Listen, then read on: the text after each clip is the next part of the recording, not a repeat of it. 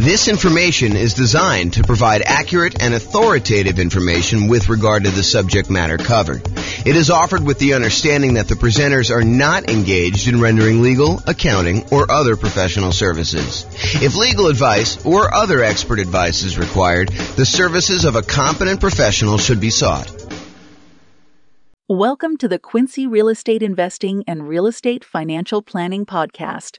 Learn all about investing in real estate in Quincy, Massachusetts, with a combination of real estate financial planning and modeling with numbers specific to Quincy, plus syndicated, more generalized recordings of live and pre-recorded real estate investing classes.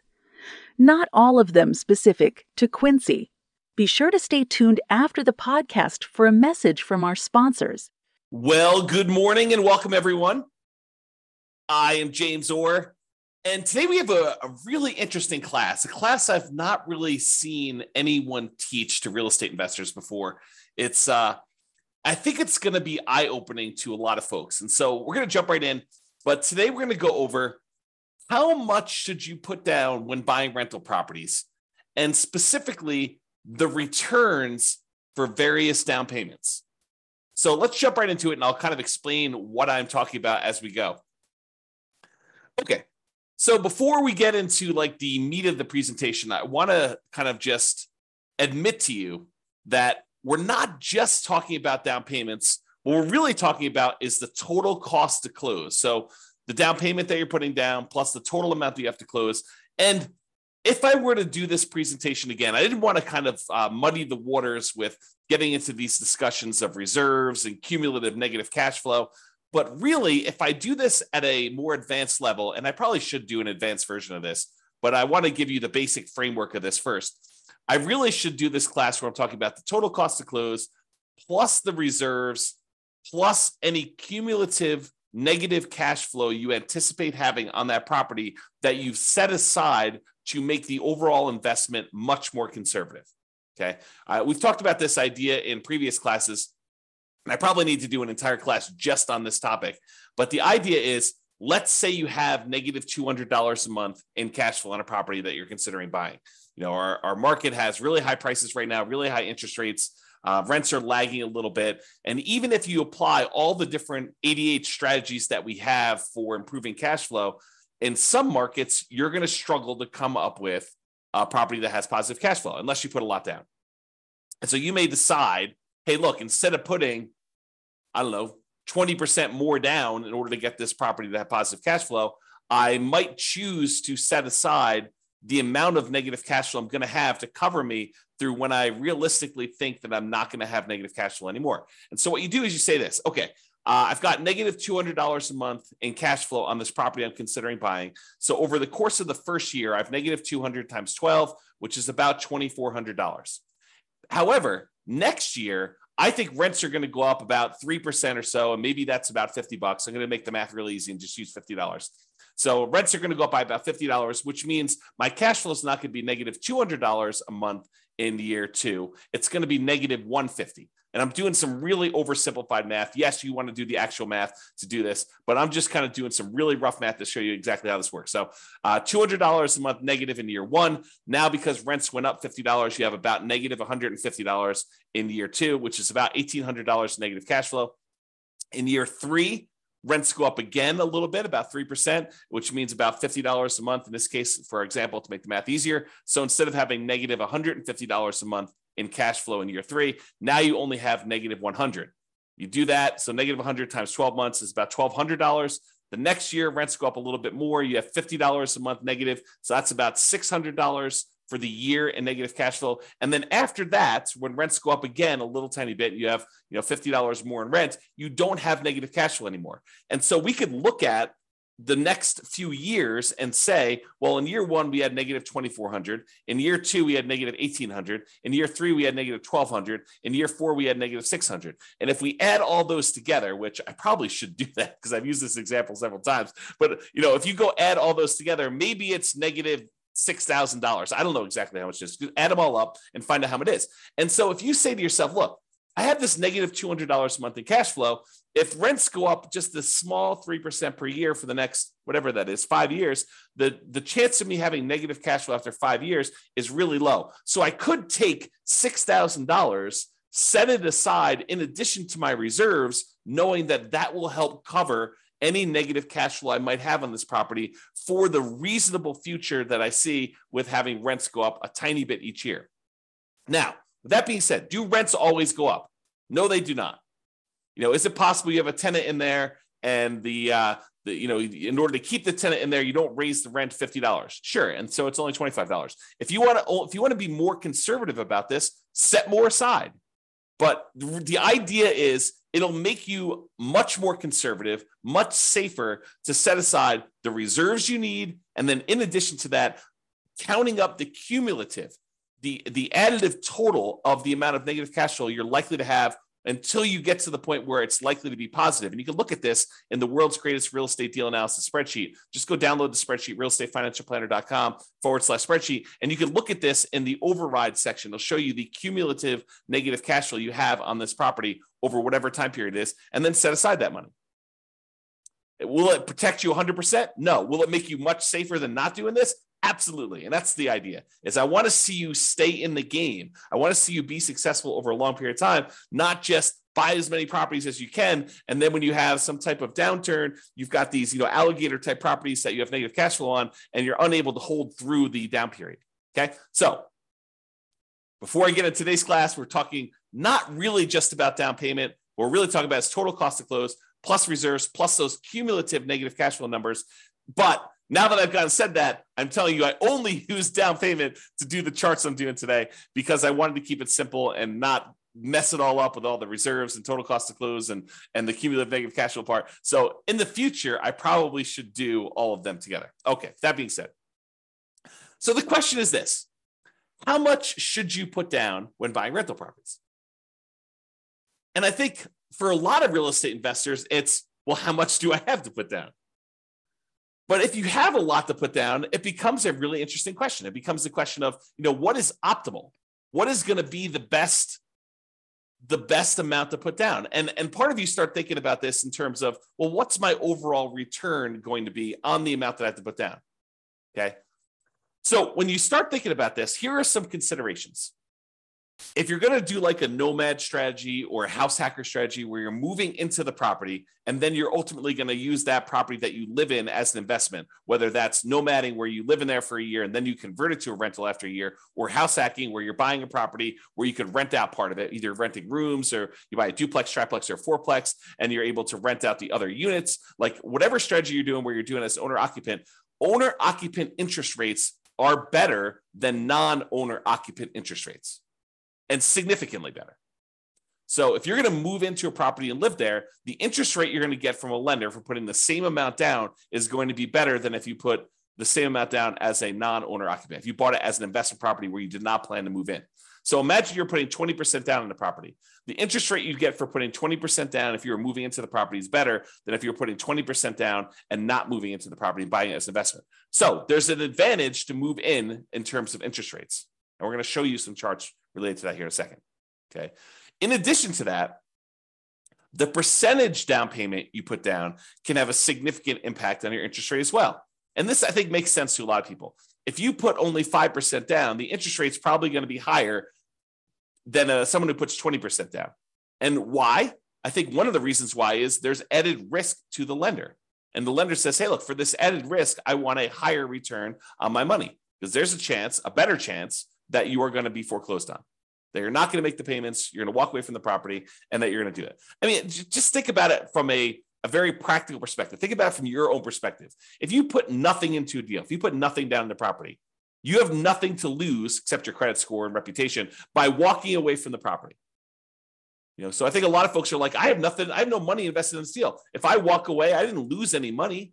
I just don't have the property anymore. And yeah, I got bad credit, but maybe I didn't have good credit to begin with, right? So the thought is you put 20% down, now you're much less likely to walk away from the property. And from the lender's perspective, they have a cushion of equity where if you walk away, they could sell the property even at a discount and probably get all their money back or most of their money back. And that's why they like you putting 20% down. Okay. So whether you decide to own or occupy, or you don't own or occupy and you buy an investment property, the interest rates vary based on that. And the amount you put down percentage-wise impacts the interest rate as well. Now, some returns, remember there's 4 returns when we buy investment properties plus reserves, but there are 4 primary returns when we buy investment properties. We talk about this when we talk about my return quadrants. Appreciation, the tendency for property values to increase over time. That's what appreciation is. The tendency for property values to increase over time. Cash flow, the amount of cash flow you have. You take all the income on the property minus all the expenses on the property. What's left over is your cash flow. So the cash flow on the property, your debt pay down, how much you're paying down on the loan with each payment that you make over that whatever time period you're measuring. And then finally, the tax benefits of owning that rental property, what we like to call cash flow from depreciation. It's really your depreciation benefit times your tax rate, tells you approximately how much you're getting back in taxes by owning that rental property. Okay, so you have all 4 areas of return. Now, what's interesting is if you think about how many dollars of appreciation you got, how much in dollars the property went up in value, or how many dollars in cash flow you got for the year, or how many dollars you paid down in the loan, or how many dollars you got back in terms of cash flow from depreciation. Some of those returns change depending on how much you put down. For example, if you put more down, you tend to have more cash flow. Think about it from the extreme. If you put nothing down on a property, your cash flow is going to be lower than if you put down 100% and you bought the property all cash, right? Just look at the extreme example of that. Can you see that when you put nothing down on a property, the amount you're going to get in cash flow is going to be lower. It's going to be a smaller dollar amount than if you put 100% down your property. Now, I'm not talking about the return on investment. I'm talking about the dollar amount of the return. There's no division by how much you had to put down. We're going to talk about that in a minute. Okay. So for now, realize that some of these dollar amount returns change depending on how much you put down. For example, cash flow would change. Now, what about appreciation? Does the amount that the property goes up in value change depending on how much you put down? The answer is no. If you go buy a $400,000 property and it goes up 3% in that year, it went up $12,000. It doesn't matter if you put nothing down, it still went up $12,000. Or if you put $400,000 down, it still went up $12,000. So the dollar amount of return stays the same no matter how much you put up for appreciation. But for cash flow, it changes based on how much you put up. It also changes how much debt you pay down. And think of the extreme example. If you put nothing down, the amount you're paying down on debt is a certain amount. If you put 100% down, where you have no loan at all, the amount you put down is 0. So the more you put down, the less your debt pay down tends to be. There's some exceptions, whether you do 30-year loan or 15-year loan. But if you're doing the same term of loan, then that's the same. It makes sense. It's what I'm talking about here. Okay, we're doing comparison, same loan term to loan term. Okay, and finally, your depreciation benefit. Your depreciation benefit stays the same in terms of dollars, whether you put 100% down or 0 down. You still get the same tax benefits, whether you put nothing down or you put 100% down when you buy a property. Okay, so what's interesting though, as I hinted at, even if the dollars stay the same, even if the amount of appreciation you got is always $12,000 as an example, the return on investment would change depending on how much you put down. So now you're talking about return on investment is the dollar amount you earned divided by how much you put down in order to get that. Well, if you put almost nothing down, the return you get with $12,000 on the top and a 0 on the bottom is basically infinite. If you put a really, really small amount down, the return is going to be really, really high because maybe you're getting $12,000 in return from appreciation and you only have $1,000 in the deal. Well, that's a really, really good, very high return on investment number. But what if you had to put the $400,000 down in order to get that $12,000 in return from appreciation? Well, now you only have a 3% return on investment. So your return on investment goes down. So even if the dollars stayed the same, the amount you have to put down affects the return on investment. And the same holds true for return on equity, which I'm not going to cover in today's presentation. Okay. But these returns vary depending on how much you put down. So the question is, how much should I put down? Well, we're going to talk about that today. I'm going to show you how these returns vary on a single property. And I'll just point out here that When I did this class initially, this was not the first time I've taught this class, but Matt Weaver with Excel Financial Group provided the mortgage quotes I used to create the original versions of the following charts. However, I've since estimated to make the changes for our current interest rate environment. These charts would look different during different times. So if you really wanted to recreate the charts I've created here, you will want to go through and update the charts with your latest data from your mortgage broker. And most mortgage brokers do not like sitting on the phone with you while you go through and ask them for, 20 different quotes on 20 different down payments. Okay. Some will, most don't like it. Just a lot of work. Okay. With that being said, let's take a look at some charts, because I love some charts. All right. So this is a chart showing you the effective interest rates for a variety of different down payment amounts for owner occupant and for non-owner occupant. So I'm going to break down what's going on here. So first of all, what is effective interest rate? An effective interest rate to me means it's the interest rate plus if they have some type of monthly PMI, I add that to the interest rate so that it takes into account the interest rate you're paying plus the rate you're getting for PMI. So it does take into account PMI if you have PMI on this thing. PMI is private mortgage insurance. So it's the extra insurance you pay to protect the lender in case you default. And we usually have that if you put less than 20% down to buy a property. Okay. So effective interest rate is the interest rate with PMI in there. And we've plotted these by down payment. So on the left-hand side is 0% down. These are our nothing down loan programs. And then we increase until we get to the point where we have 100% down, which there is no 100% down interest rate because you don't have a loan at 100%. So that's why there's no data here for 100%. Okay. The red line are your owner occupant rates. Your blue line are your investor or your non-owner occupant rates. And the first thing I want to point out, as I discussed on the previous slide, is the non-owner occupant rates are all higher than the owner occupant rates by quite a bit. There's a pretty good gap between all of these. And the gap is not universal, meaning that sometimes for a certain down payment, for example, this 15% down payment loan, the gap looks just visually looks larger to me than the gap between a 30% down loan. So sometimes the difference between an owner occupant loan and a non-owner occupant loan is greater than other times. Another way of thinking about that. Okay.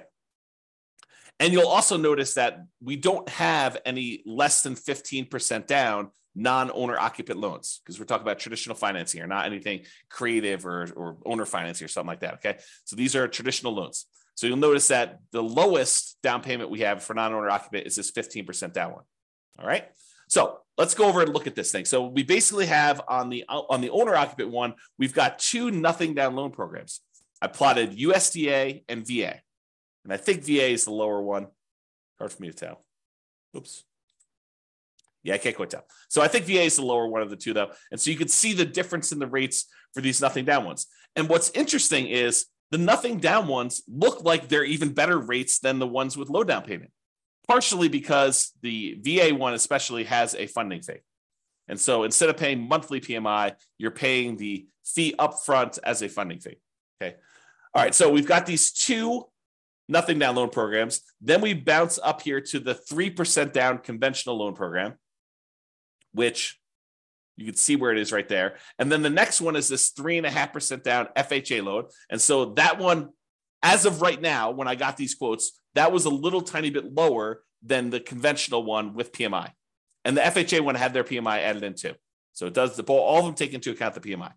All right. So FHA looks a little tiny bit better than this 3% down or the 5% down. So you may say to me, although this is not the class about this, but I will mention this to you because I think it's important to realize this. So you think to yourself, hey, so why would I ever do a 3% down conventional or a 5% down conventional when I could just do the 3.5% down FHA and it looks better? Think about it. Why would you voluntarily take a slightly higher interest rate conventional 3% down or conventional 5% down loan when the FHA one has got a little bit lower rate? It's because FHA PMI, the mortgage insurance premium, which they call MIP, but the mortgage insurance premium for FHA never goes away. It stays with you for the full 30 years of the loan.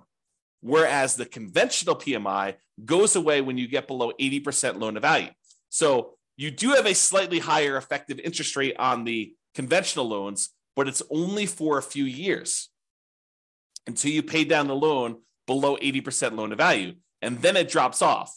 And then the interest rate's probably better. We'd have to go check, see what the base rates are for those, what the rate is without PMI. But that's one of the reasons why you might voluntarily take the higher interest rate for a shorter period of time, because you have a little bit of pain up front, but then that goes away without having to refinance out of the loan. Where FHA, you need to either change loans, sell the property, or refinance and get rid of that PMI by doing a different loan type.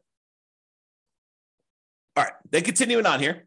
So the interest rates then drop off with the more you put down. So it's a little bit less if you put 10% down, a little bit less if you put 15% down, a little bit less if you put 20% down. And then there's a pretty big drop off going from 20% to 25% on the owner-occupant loans. Then a little drop to 30, little drop to 35.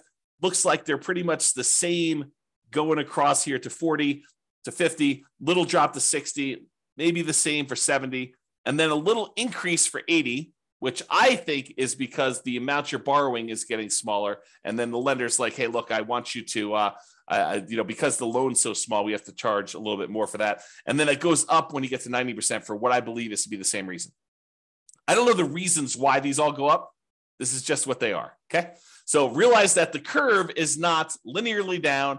It changes differently based on how much you're putting down there. Okay, then on the non-owner occupant ones, we have a really high interest rate for the 15% down. It drops off pretty significantly when you go from 15% to 20%, and it drops off pretty big again from 20% to 25%. And then it has a small decline from 25 to 30. Doesn't look like there's a decline from 30 to 35. There does look like there's a decline to 40%, though it's pretty small. And then it looks like it stays the same all the way through to 70% down. Then it bumps up where it gets more expensive if you put 80% down to 90% down. So this is just the interest rate. We really haven't talked about like what impact this has on returns. I just wanted to show you what is changing on the underlying interest rate as we change down payment amounts. All right. Then, because I can, oh man, me and my spreadsheets. So because I can in the spreadsheet, I show you, hey, look, I assume you're buying I think I did $500,000 property, but you're buying a $500,000 property, and it's very similar to regardless of what price you're doing, but this is just to kind of give you a static snapshot. So I take the interest rate you're getting, and I calculate out what your monthly payment would be putting that amount down and getting that particular interest rate. And now I could show you approximately what your monthly payment would be. And you could see the monthly payment for the non-owner occupant, the blue line, is higher than the monthly payment for all of the corresponding owner occupant ones. So the thought is, if you can get an owner occupant loan, if you're willing to do no matter house hack, you're going to have an advantage in monthly payment, which is going to result in you having slightly higher cash flow with the same strategy. Right? So if you do owner occupant, you get a better loan, you get better monthly payment, so you have better cash flow if you decide to put the same amount down. So in this case, the 0% down ones, they're right here. This is the 3% down loan, which is interesting because the monthly payment for the 3% down conventional financing is really a little tiny bit less than if you had put a full 15% down non-owner occupant. Mind blown. So you could put 3% down as an owner occupant and have just the tiniest bit lower monthly payment than if you had a 15% down non-owner occupant investor loan, which is crazy to think about. In fact, all of the loans are cheaper than that 15% down non-owner occupant, if I'm looking at this right. Okay. All right. FHA loan is a little bit cheaper than the 3% down. Again, for that reason we talked about before. The 5% down is cheaper than the 3% down. And then this is the 10% down. And the 10% down, putting 10% down as an owner occupant seems to have slightly better mortgage payment than if you put 20% down as an investor. You put half as much down, 10%, if you're willing to move into the property, live there for a year, then convert the property to a rental, or if you're willing to buy a house hack and you're willing to live in the property and do that there. Okay, so that's kind of interesting. Then there's 50% down, so you can just see how these go until eventually you get down to putting 100% down. The payments are both zero. Okay, and these do include PMI. So it's principal, interest, and the PMI payment. Okay. All right. I think that's all I had to say about this chart. Then this shows you if we have an owner-occupant loan and a non-owner-occupant loan with the same down payment percentage. For example, we don't have non-owner-occupant loans, investor loans, for less than 15% down. So we can't compare, 0% down, 3% down, 3.5% down, and 5% down, and 10% down. But we do have a 15% down loan for both the owner-occupant and for the investor loans. And so now I can show you just the pure dollar amount difference between these two loan payments, if you got an owner-occupant and a non-owner-occupant. And so for putting 15% down, the monthly payment difference, which is also, by the way, probably the difference in cash flow, the improvement in cash flow, it's $500 better if you put 15% down to be an owner-occupant than to be a non-owner-occupant. So in other words, it's a $509.68 according to this. Of course, your interest rates will vary, so it'll be different, but about $500 difference in cash flow and monthly payment if you decide to do the owner-occupant version of this strategy versus the non-owner-occupant. That's a pretty big incentive. If you want to improve cash flow, if you're in a market where it's really hard to make things cash flow, this could be a difference. This could be a difference maker. I mean, it's $500 difference putting 15% down. If you put 20% down, it's about $350 different. So it'll be $350 better if you put 20% down as an owner-occupant versus putting 20% down as an investor. For putting 25% down, it's $357 different. For putting 30% down, it's $331. For putting 35% down, it's $332. For putting 40% down, it's $282. And these are getting smaller. The differences are getting smaller with the more you put down, with the exception of being 80%, which, for all I know, there could be some really weird, wacky, kind of thing that happened when you're doing that. So the overall trend, though, is the more you put down, the smaller these differences are going to be in monthly payments, which you'd almost expect anyway because you're borrowing less. So you'd expect the differences to kind of scale that way anyway. Okay, so you can see now this difference between non-owner occupant and owner occupant and the impact that putting different down payments has on how much you'll have in cash flow. Pretty significant. All right, so we talked about this idea that return in dollars is different than return on investment. So we're going to first start by looking at return in dollars for a variety of down payments. And remember before, I told you about the 4 different areas of return. You have appreciation, the tendency for property values to increase over time. You have depreciation, which are those tax benefits of owning a rental property. You have cash flow, which is all the income you have on the property minus all the expenses, including your principal and interest, your mortgage payment, your taxes, your insurance, your vacancy, your management, your maintenance. All of those things get subtracted out. So this is really true cash flow after all expenses. And then you have your debt pay down. How much you paid down on the loan during whatever period we're measuring here, usually a year. Okay, so you have those 4 areas of return: appreciation, depreciation, cash flow, and debt pay down. And each one is shown on this chart using a different color. So appreciation is blue, depreciation is yellow, cash flow is green, and debt pay down is red. You'll notice they also match the colors we typically use when we talk about the return quadrants, because these are the returns in the return quadrants that we talked about. All right. Now, what I did here is I showed you the amount. It's an annual amount from year 1, assuming you can rent the property in year 1, which technically you can't rent an owner-occupant property in year 1 because it's an owner-occupant property unless you're renting, getting tenants in there, and it happens to be the same amount you're getting for regular rent. But it shows you the amount annualized return, and I'm using year 1 just to make the math simpler. And it shows you all the different loan types. Right here is the cutoff. Right here is the cutoff between owner-occupant, and then these to the right of here are investor. So you could see where they kind of like change pattern abruptly. That's where it changes from owner-occupant loans. These are all the owner-occupant loans, and these are all the investor loans. And so I show you the down payment amount. So these are the 2 0% down ones. This is 3% down, 3.5% down, 5% down, 10, 15, 20, 25, all the way up to 100% down. And then we switch back over to investor, 15%, 20%, 25, whatever it is to get through all theirs. Okay? All right. So this is what we're talking about now. So you got all these loan programs here, and it shows you the returns we're getting for various things. So one of the things I want to point out is what varies and what stays the same. I kind of covered this during the intro, but I'm going to cover it again here because you can see these charts and they look really busy. It's hard to tell exactly what's going on. So here's what is changing and what's the same. So first of all, what stays the same?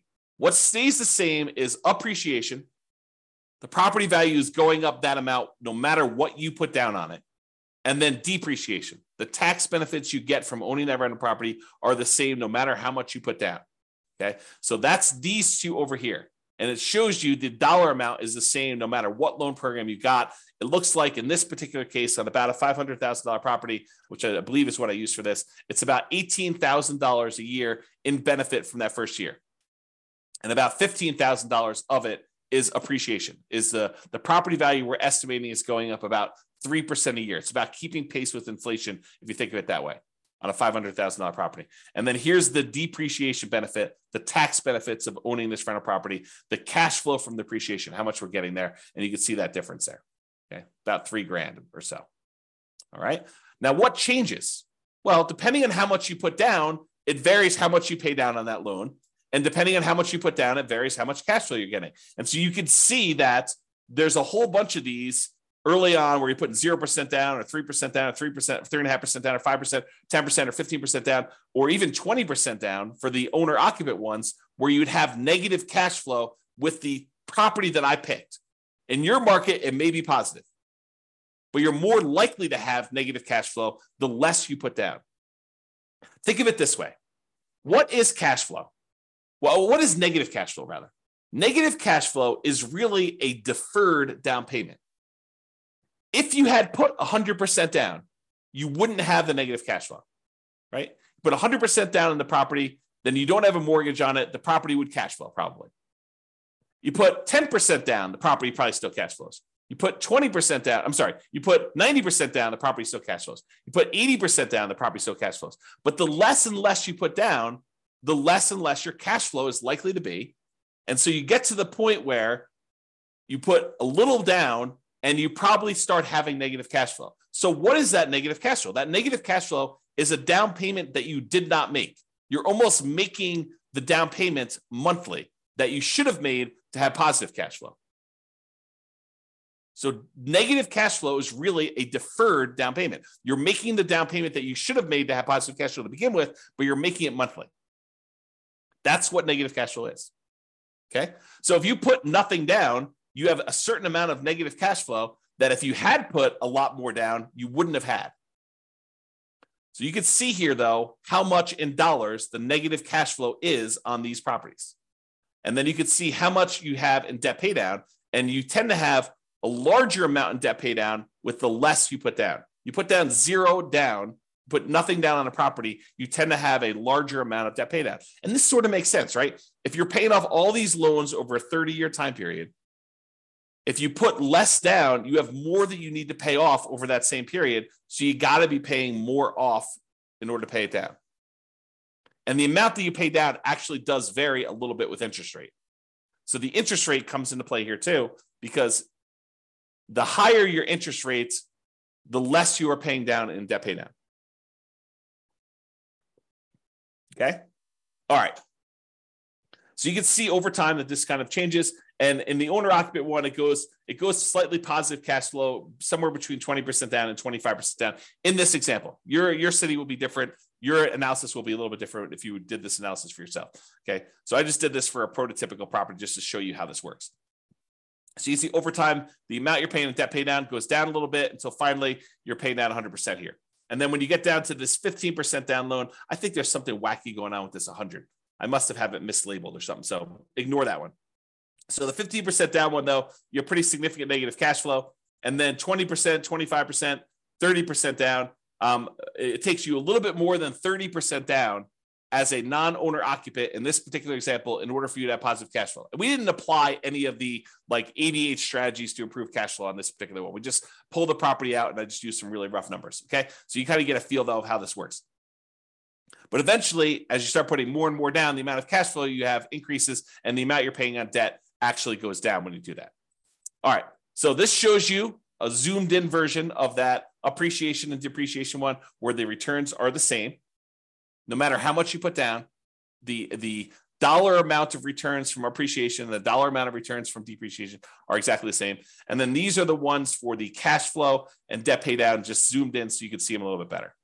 Okay. And again, this is the dollar amount of return. Okay. I mean, I could talk about some of this stuff for hours. So I'm gonna save myself going off on these really long tangents, because you can see that like if you add up the negative part and the positive part, you can see that this is probably net negative. And you can probably see over here, these are probably net positive, but the amount you're getting overall increases when you do this. So I don't know, it's kind of interesting. Just definitely some interesting stuff to look at here. All right. So we've talked about this idea of return in dollars. Now we're going to say, what is the return on what we had to invest in order to get that dollar amount, right? So the return on investment.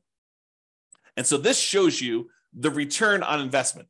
How many dollars we had in appreciation, how many dollars we had in depreciation, how many dollars we had in cash flow, how many dollars we had in paying down a loan, divided by how much we had to invest in order to get that deal. So if we had to invest, nothing down plus some closing costs, you could see that there. If we had to invest, 50% down in order to get those, you could see those there. And you'll notice what happens is when we have very little in the deal, like 0% down plus some closing costs, you'll see that the returns look really, really, really high, right? Like the return here, not including cash flow, because cash flow is negative, is over 500% for the two nothing down loan programs. If you subtract out whatever the negative ones here, it's probably in the 350% return range. 350% return on investment by putting nothing down the deal. That's pretty phenomenal. And you're putting nothing down the deal, but you have some closing costs, which is why it's not infinite. For those that are wondering why it's not infinite, okay? Then you have this 3.5% down, or 3% and 3.5% down, and those are still pretty significant, probably pushing over 100% before you have the negative cash flow here. But you can kind of see those returns, but it's really hard to see what's going on here. So in order to make it easier to see what's going on with all of these other ones, I'm going to remove anything less than 15% down. So this is the same exact chart showing you the return on investment return amount, the percentage return on investment for each of the four different areas. But now I've removed anything less than 50% down so that we could see what's going on with those. They were just compressed before, and it was really hard to see. So now I'm going to show you what's happening with the 15% down. So here's what we've got going on. And I'm going to just use one or two examples here. So on the 15% down, owner occupant, you're moving into the property. You've got some negative cash flow here. The negative cash flow return looks like it's about negative 7% return on what you had to put down. So if you put 15% down plus some closing costs, you have negative cash flow on this property at about negative 7% of the return of the amount you had to put into the deal in order to do that. However, from appreciation, you've got probably about positive 18% return. And the return from depreciation, I don't know, it looks like it's just eyeballing it here. It looks like it's probably in the plus 5%. And then the amount you're paying down on debt pay down is probably in that, 6% or so return. So you have all of these returns that are positive, and then this cash flow, which is a little bit negative here. Now, it's important to realize a couple things. There's a reason why I separate out these four returns as different, because they have different characteristics. As one example, appreciation. Are you guaranteed to get 3% appreciation each year? No, you're not. You could get more than 3%. There have been several years in the last 5 years or so where appreciation has exceeded 3% in the overwhelming majority of the US markets by a lot, right? More than 3% per year. But are there years where property values do not go up? Or maybe even just your property does not go up in value? Absolutely. Can you have a year where property values go down, where appreciation is negative? 100%. You totally can have years where your property value does not go up. Okay. So appreciation is not a guaranteed return. It's a speculative return, right? We're speculating that the market will improve, and we're estimating what that might be in the future looking forward. And you give me a long enough time horizon, I'm telling you, it's probably going to be around 3%, looking back at the 100 plus years of history we have on how much properties appreciate in the United States. It's about what inflation has been, about 3%. Okay. So you give me a long enough time horizon, I'm telling you, it's going to be about that. Might your property in particular be a little bit better or a little bit worse? Sure. Might a certain market perform a little bit better or a little bit worse? Sure. Okay. but it is speculative in nature. It is not guaranteed. So this return, even though it's nice and big on here, is a somewhat questionable return. We don't really know. Now, what about this yellow area, this depreciation, the tax benefits of owning the rental property? Does it matter how the market does as to how much depreciation you get? No, it doesn't. It's a tax benefit set by tax code. So unless the tax code changes, which does happen occasionally, but this one's been around for a while. And so what's the best evidence that something will continue? How long it's continued in the past.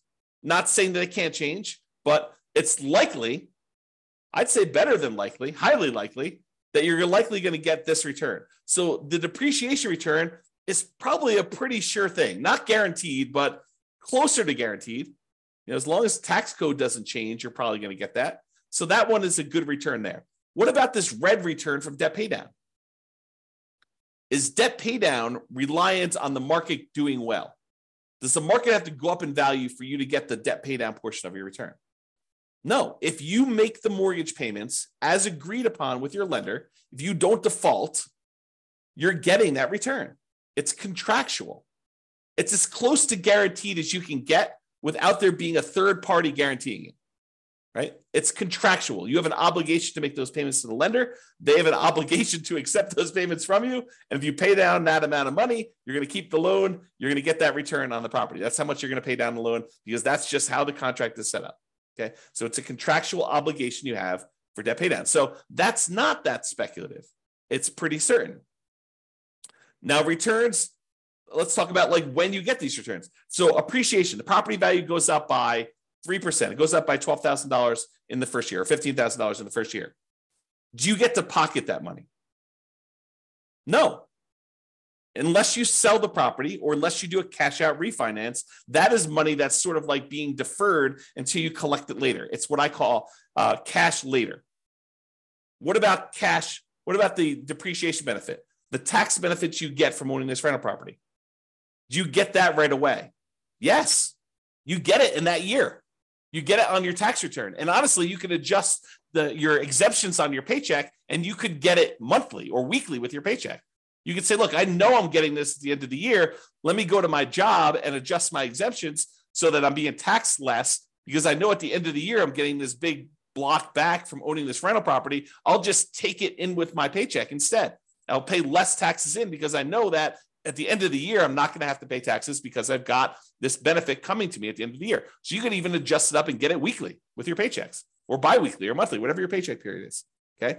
So you could do that. So some of these are returns later. Some of them are returns now. Some of them are speculative and kind of like dependent on the market, which cash flow is also another one that's speculative, dependent on the market. And some of them are cash later, or are not speculative. They're more guaranteed, more certain.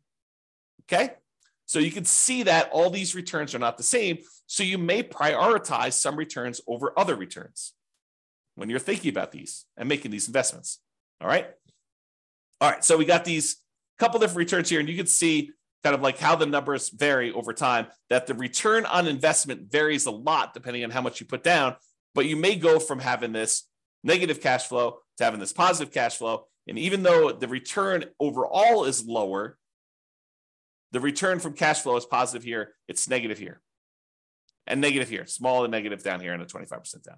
Okay. And you can see how they compare to the investor loans versus the non-investor loans, the owner-occupant versus the non-owner-occupant loans here. So for example, a 25% down, looks like the return's about, 18% here. For 25% down for the non-owner-occupant, it looks like it's about 18 minus whatever this is. So minus like 3 or so. So probably about 15. So it's a little bit less as a return on investment by doing the investor loan for 25% down as an example.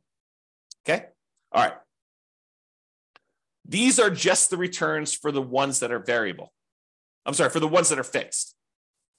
So the appreciation and depreciation, the dollar amount doesn't change, but now that the return, the amount that you had to invest in order to get those varies, now you can see that the fixed dollar amount returns are still varying once you put money down, so that you can see how those change, okay, over time. And then these are the ones that are variable based on the loan to begin with, and they're variable based on how much you put into the deal. So for example, You put 30% down here, you can see you have the return just from cash flow and debt pay down is pushing, high 4%. But it doesn't get really, really crazy for the majority of these, right? It's still sub 5% for all these. It just changes which one you're taking the return in. This is sort of my idea of deal alchemy. Do you want to move your return from debt pay down to cash flow? Well, you put more down, you can get less debt pay down, and you're going to get more cash flow. But the return is largely similar, right? It's not varying a lot. Varying a little, but not a lot. Varies more over here with your non-owner occupant. The return actually goes up overall with your non-owner occupant one. Okay? And you can see how all that plays out. All right, so in conclusion, pretty cool stuff, right? Interest rates vary based on owner occupant and non-owner occupant pretty significantly. Interest rates vary based on the loan program, which makes sense to you, right? Doing VA loan versus USDA loan program changes a little bit. Interest rates vary based on down payment amount, which I think is surprising for a lot of folks. Some dollar returns vary depending on how much you put down. So you put more down, you get more cash flow. You put more down, you get less debt pay down. Others don't. Doesn't matter how much you put down, your appreciation, the dollar amount of appreciation is going to be the same. Doesn't matter how much you put down, the dollar amount from depreciation, the tax benefits of owning the rental property are going to be the same. And not all returns are the same. Each return type has different characteristics. Some are speculative, some are not speculative. Some are cash now, some are cash later. So some have different tax rates, some have the other tax rates. The time you take to learn about these differences, to understand them and apply what you learn to your own situation is worth doing. You should go ahead and take the time and think about this stuff and think about what makes sense for you, what your goals are, and how to do that. Okay. If you need help applying this, that's what we're doing in the coaching stuff. So go ahead and reach out about doing that. All right. That's it. This has been James Orr. Hope you've enjoyed this class. I certainly did. I think we should do an advanced version at some point in the future. If you think we should, go ahead and reach out and let me know. We can go ahead and do those. And this has been James Orr. Have a great day. Bye-bye for now. With home prices up, mortgage interest rates up, and rents up, but not quite enough to counteract the higher prices and interest rates, cash flow on rental properties in Quincy is harder than ever. Book a call with the Real Estate Financial Planner to apply our proprietary 88 strategies to improve cash flow on your rentals. See the show notes for a link to schedule your call and improve your cash flow today. If you're a real estate agent, lender, or professional in Quincy that wants to help our real estate investor listeners, consider reaching out to learn about collaboration opportunities with this podcast. We'd love to add more value to our listeners by having you assist our investors buy, sell, and finance their real estate investments. See the show notes to schedule a call to discuss collaboration opportunities.